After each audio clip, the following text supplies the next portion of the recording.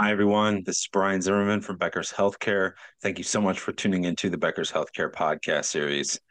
Today, I'm pleased to be joined by Dr. Mauricio Herrera of the Miami Surgical Center. Dr. Herrera, thank you so much for being here today. Good morning. Thank you for the invite. Yeah, of course. And to get things going here, can you just share a little bit more about your background, more than the brief intro I gave you just a moment again, and just also highlight what led to your passion for orthopedics? Of course. I'm a New Yorker, born and raised in New York City. Moved to Miami about 20 years ago, and have been in practice here in Miami, Florida. I'm currently in a group called the Miami Institute for Joint Reconstruction. I do specialize in sports medicine and arthroscopic surgery. Did my fellowship at the University of Pittsburgh. So I've had a great experience in terms of education, and I've had a lot of experience over my last 20 years here in Miami. I do most of my surgeries in a ambulatory surgical center. So we partner up with surgery partners who helps us run our surgical center, and definitely has been an incredible experience being able to do so. And a lot of what I do is technology based. So I think there's lots to touch upon. Yeah, absolutely want to draw out that expertise for our listeners today and in your experience there. And I guess maybe start with a might seem like a pretty specific question or something I think you could answer and kind of digs into your expertise here. How do you really measure success as it relates to hip arthroscopies in an ASC settings? What Uh, role does technology play in that? Anything you can share with folks? Sure. Yeah. So hip arthroscopy has really been developing over the last 20 years, and it keeps growing. And really, the majority of hip arthroscopy is being done in an outpatient surgical center. And in terms of how we measure success, it's really the pain threshold the patients have, how quickly they can get back to their normal function. And because we're in a surgical center, we do repeat the same operation over and over again. So essentially, we're semi-specialized in doing this because we're in an ambulatory surgical center. We have the same nursing staff, the same anesthesia, which is absolutely critical because these patients require regional anesthesia. And the success of that regional anesthesia really makes or breaks the patient's post-operative experience in that they get to go home, and if they have a good block, they're comfortable and they can start bending and start physical therapy in a relatively pain-free manner. Versus, in a hospital setting, you have different anesthesia providers, different team members that have different levels of experience. So I think in terms of success, definitely getting these patients back to sport, back to their normal activities, because most people who do require hip arthroscopy are extremely active. Definitely. And you gave us a good like sort of general overview of what you're seeing there. I want to drill down a little bit and ask you if you can share perhaps a specific example or case where you mentioned at the top there, advanced technology being really, really important to you and something you think about a lot. So a specific example or case where the adoption of sort of some advanced technology, such as during hip arthroscopy or knee reconstruction, not only led to sort of some really positive improved patient outcomes, but perhaps also enhanced the efficiency or did something different from your side of things in the surgical process Mhm. to really help improve the overall experience for the patient and for you as well. Well, definitely, yeah. The two things that come to mind would be number one, there's something we use computer navigation now during hip arthroscopy, and we use this software. It's called Hip Check. Well, when you're doing hip arthroscopy, you have to shave some bone down. There's an overgrowth of bone. We call that impingement. And part of the art of medicine is trying to get enough of that bone removed so that the patient doesn't have pain after the surgery and they have an excellent outcome. So rather than how we used to do it, just sort of eyeballing it and moving the leg during surgery with the arthroscopic camera, now we have intraoperative feedback. And during the surgery, this hip check computer navigation system essentially tells us how much bone has to be removed. And so the surgery essentially is quicker now because the computer tells us, okay, you're done. You removed enough bone. You don't have to keep staying there for another 20, 30 minutes, keeping the patient under anesthesia. So So that's been amazing. That's an incredible technological feat, having this computer navigation during hip arthroscopy to make the surgery faster. I'd say that's number one. Number two, when we do hip arthroscopy, we're always repairing cartilage, something called the labrum, and we have to use implants to repair this. And so these implants are called suture anchors. And anchors have gone through a tremendous spectrum of changes over the years. It started off as metal screws, 20 years ago, and then it became plastic screws, and now it's become screws made out of calcium that dissolve and turn into bone. To now, it's on all suture anchor, and these anchors have essentially no material. So these little implants make a smaller hole in the bone, and because we're taking less bone out, patients have less pain. And if they have less pain, they recover a lot faster. So a combination of smaller implants and this hip check computer navigation, I think, has really revolutionized hip arthroscopy. And how gratifying, I guess I would ask you, has that been for you to watch this evolution? Extremely satisfying, extremely, because again, the majority of people who are doing hip arthroscopy are athletic people. So these are patients who are extremely motivated. They want to get better. It's not necessarily the professional athlete. The majority of people we treat are not professional athletes. It's the regular person. It's the housewife. It's the businessman who wants to ride a bike on the weekend. Or pickleball is really big these days, and so we're seeing a lot of pickleball here in South Florida, as everywhere in the country. So being able to see these patients get back to their normal active lifestyle is the reward itself. Yes, we might have to invite you on to do a podcast about pickleball. It's certainly become a That huge. that that is a huge topic these days. Huge. Yeah. Yeah. I want to switch gears here just a little bit, just because I know at Becker something coverage we run into quite a lot is just sort of the evolution of reimbursement for ASC procedures, sort of specifically thinking here too around CMS's changes. So how has that impacted your practice and benefited your patients?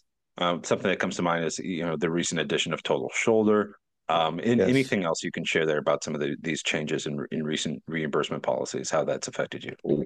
Well, from the beginning, ASCs have always been anywhere from 40 to 60% cheaper than hospital surgery. So right off the bat, that's a huge savings to our entire economy when it comes to medical care of the patient. Now, what's happening lately is that we're finally getting these special codes for replacement surgery that will essentially help us be able to do these procedures economically in an outpatient center. And as you mentioned, total shoulder replacement, just recently Medicare just came out with their own code. So now when we do an outpatient total shoulder replacement, there's an actual code that will help reimburse the procedure. And still, despite this being an improvement to what we're doing, it's still far less than what it would cost to be done in a hospital. Yeah, I appreciate you touching on that for our listeners. I know it's a big point of interest for them. I want to come back to the sort of thinking though about sort of you've talked quite a bit about the benefits that these patients experience because these are active people, right? And they're motivated, they want to get back out there. But still, everyone's different, right? They have Correct. different anatomical considerations, different lifestyle and recovery goals. So I guess the question I want to come back to and sort of hit on here is how do you navigate, I guess, the balance between you obviously want to embrace the latest advancements, the new technology in your field, but of course you want to ensure sort of accessible and inclusive care for all your patients across their diverse backgrounds, but also diversity in terms of their lifestyle and their goal. Can you talk about a little bit about striking that balance? Well, certainly. So I think what you're trying to ask is how do we balance technology with, of course, the safety of the patient, making sure that we're not doing things that are too far to the left when it comes to surgery, and certainly the fact that we're close in South Florida to Arthrex. Arthrex is a orthopedic implant company in Naples, Florida. We're so fortunate that we live close to them. So we have an excellent relationship with them. So we have access to all the latest technology. So we're able to go there. We do courses, we do lab work, so we can test all the new implants that are coming out before we place them in patients. That's number one. So we have to make sure that we have a standardized approach as to how to use new technology. But at the same time, it's not necessarily a brand new technique that we're learning. It's really just improving an already known technique. So in that situation, in terms of myself, I've been doing this for 20 years. I have a lot of experience. A lot of times we can just use the new implant. It's the same technique, but just a newer implant just makes the operation quicker, easier, more reproducible. So I think that's how we maintain that balance. Yeah, appreciate you going into it. I want to push deeper on sort of you talked about sort of the your team's sort of experience and expertise here, and sort of this access to technology is something that potentially, sets Miami Surgical Center apart. Can you elaborate a little bit on that team's expertise in experience in performing these procedures? Any more details you can share there? Sure. Well, number one, the fact that we're in an ASC, there's less red tape compared to a hospital. So it's a lot easier to implement technology in a surgical center than you can in a hospital. That's number one. Number two, because we have such a great relationship with industry, and we're, as surgeons at the Miami Surgery Center, we're extremely open to new technology.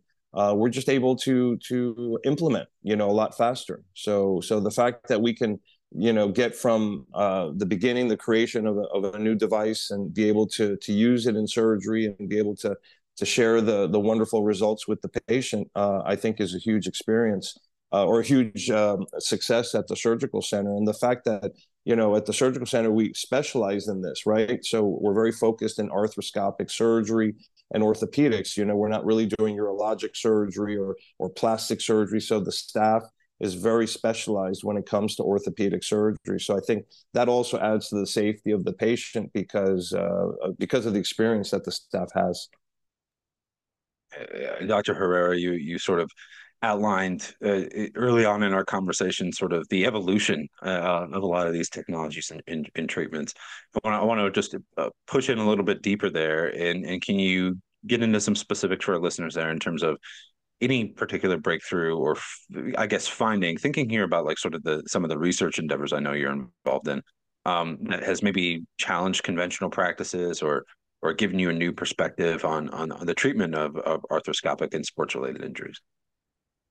Well, a lot of it has to do with being open-minded in terms of technology. I mean, a lot of older surgeons do get a bit intimidated when they see, new software, new robots, things that we commonly talk about now in orthopedics. So, number one, it's a matter of just being open-minded.